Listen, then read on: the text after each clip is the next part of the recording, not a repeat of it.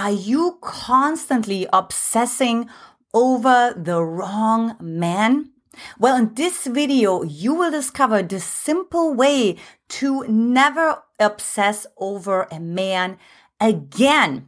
And this is, of course, extremely important. So you stop giving all your power away, stop second guessing yourself, right? Giving all your self-respect, your self-dignity away, and rather be able to continue to focus on yourself so you can attract the right man for you into your life. Now, if you want to learn how to be the most attractive woman that you can be to the right man, comment below, I am ready. I'm Antje Boyd, founder and creator of the Magnetize Your Man method. And look, this is the channel where we magnetize your man so that the man you want, desires, and yes, pursues you forever. Now, if you like anything about my background, what I wear, what I share, do me a favor and give it a like. And also don't forget to subscribe by clicking that lovely bell. And lastly, to share it with a girlfriend or two.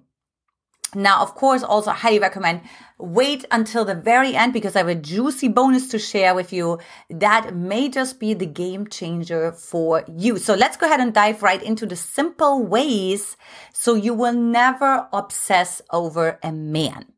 Number 4 is stop future imagination. Now, after working with close to 3,000 women all over the world, what I found is that they have more of an anxious avoidant attachment style. And what goes with that is future anticipation, future imagination, fantasizing. So this is how this looks like. So a woman who's in my program will go on a date, and what she's going to do is going to say, oh, I really like this guy. He checks all my boxes. Right? He's like the religion that I like, and he has the looks that I like, and he has the financial status that I like.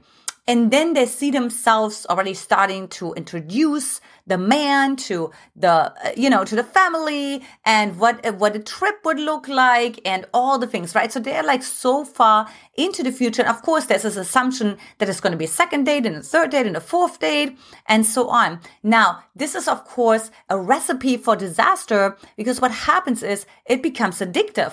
You already start obsessing because what you do is you're rehearsing a story in your head. And stories are highly hypnotic.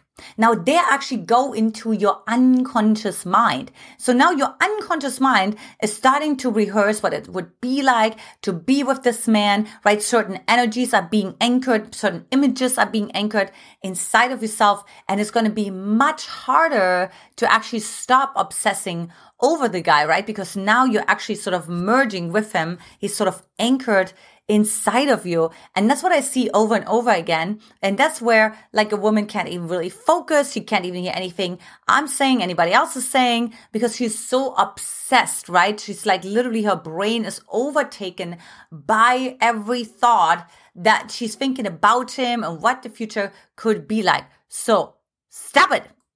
I would love to hear from you, of course. Where are you watching from? What country or state? Number 3 is stop filling in the blanks. Now, we are meaning-making machines. And what happens is, like, it's really interesting because when I was dating, I would make a lot of interpretations. For example, I would go on a date and I would really like this guy and I would say, he is spiritual and he is this age range and all the things. And I would say, he flirted with me. Maybe he smiled at me, right? Oh, we had just like such a great time and he complimented me. And, I think he's really attracted to me. Those are all interpretations. The reality was we spent some time together, 1 or 2 hours for a coffee date or Jamba Juice, or maybe we went to dinner and we had a conversation, right? He said something, I said something, and then we went home. Right? So that's the reality. That's sort of the skeleton of what really happened. Everything in between is interpretation. So for example, I was seeing or talking to this guy who lived several states away from me. He lived in Chicago. And so I met him on spiritualsingles.com. Now there's like so many, my husband and I just watched a documentary about online dating. There's of course a plethora, I think it was over 1,300 online dating sites, right? So it's just a zoo out there. And you want to know what you're actually doing when you put yourself out there, as a side note. But I was on there and I was like, I was really sort of attracted to who I thought he was, which we'll dive into in a moment, right? And, and I made all those interpretations, right? Oh, he's really attracted me and he calls me all the time and we finish each other's sentences and he's really attracted to me and I'm his type and all the things. So I made all this up, right? But then I was like, wait a minute. When I started to obsess over him, when I was checking my phone, like Gigi in He's Just Not That Into You. I don't know if you've ever watched that movie. Highly recommend watching it if you want to learn what an anxious attachment style looks like, right? So constantly checking my phone, seeing, is there like a beep beep? Is there a light going off, right? Like obsessing every single moment of every single day. I remember I would go to the gym and then I would wait until I opened my locker, because the longer I waited, the more likely it was that there would be a response from him. I mean, just like crazy town, right? But actually what I started to uncover was when I took some notes in my calendar on, let's say, how often we talked and how long we talked. And if it was a phone conversation or if it was him texting me, I actually found out, wow, we had 5 conversations and they just spread over 2 or 3 weeks. So it felt like forever, right? And this is what happens is when the brain starts to generalize. That's one thing that the brain does, right? Is generalizing. Like it feels much longer the time that you've been dating him than you have actually been dating him. And this can, of course, be completely fatal because now you see yourself already, this is the one for me. We're going along so great. I can't wait to meet his friends and his family and so on. So stop filling in the blanks. Number 2 is take him off the pedestal. Now, when you obsess over a man, what you have to do is you have to think like he is a demigod, right? Like a semi-god. And this is interesting. Even like when I talk with lots of Christians who are like, no, like, hey, there's no God next to me, right? They still put a man on a pedestal. So this is really something that the animal brain does, right? And what happens is you learned as a child that you have to put the other person first. You have to focus self to other, right? You have to send the energy away from you in order to get the approval that you really desire to have, right? Like that your parents really said, good girl, thank you very much, right? To get the attention that you want, especially if you had an emotionally unavailable man or, parent, or if you had an emotional or even a narcissistic parent, right? Because you don't get any attention with a narcissistic parent unless you focus on them. They will even belittle you and ridicule you when you focus on yourself. So you learn to put the parent on a pedestal. And then later on, you put the partner, the man on the pedestal.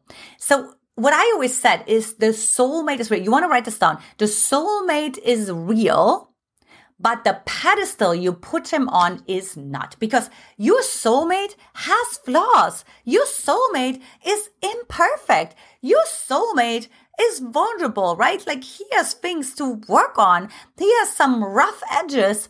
And honestly, it's going to be easier for you to attract your soulmate into your life when you allow him to be imperfect.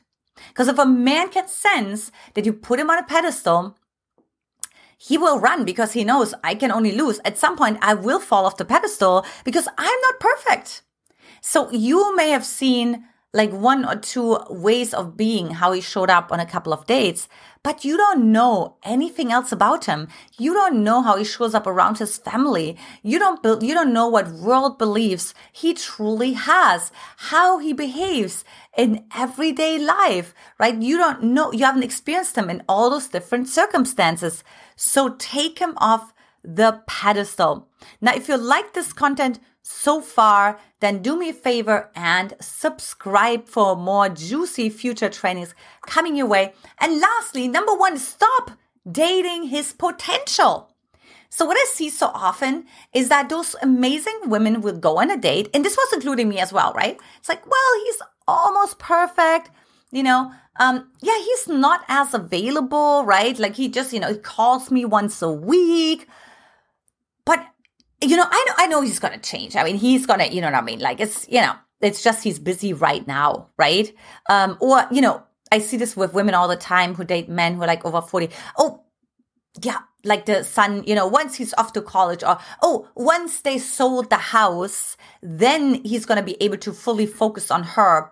And you start dating the potential. And you really lose track and sight of who is actually in front of you. Who is this guy really, right? Like you actually are no longer present with this guy in front of you, but you just like say, no, he's going to be great. He's going to be awesome. He's going to turn the boat around. And this is really interesting because that was my aha moment in January of 2013 when I broke up with my old self because I realized that I was dating men's potential. Right? And I realized, wait a minute, they dangle the carrot in front of my nose. They say, let's go on a date and I call you and I text you and all the things. And then it didn't happen, or it happened way later. And they would text the next day and would say, I forgot my phone in the car. I fell asleep. I lost my phone at my friend's house. My battery died. All those things, right? So I was constantly like, next time, the thing's going to happen. I realized, no, I'm done. Like my man knows.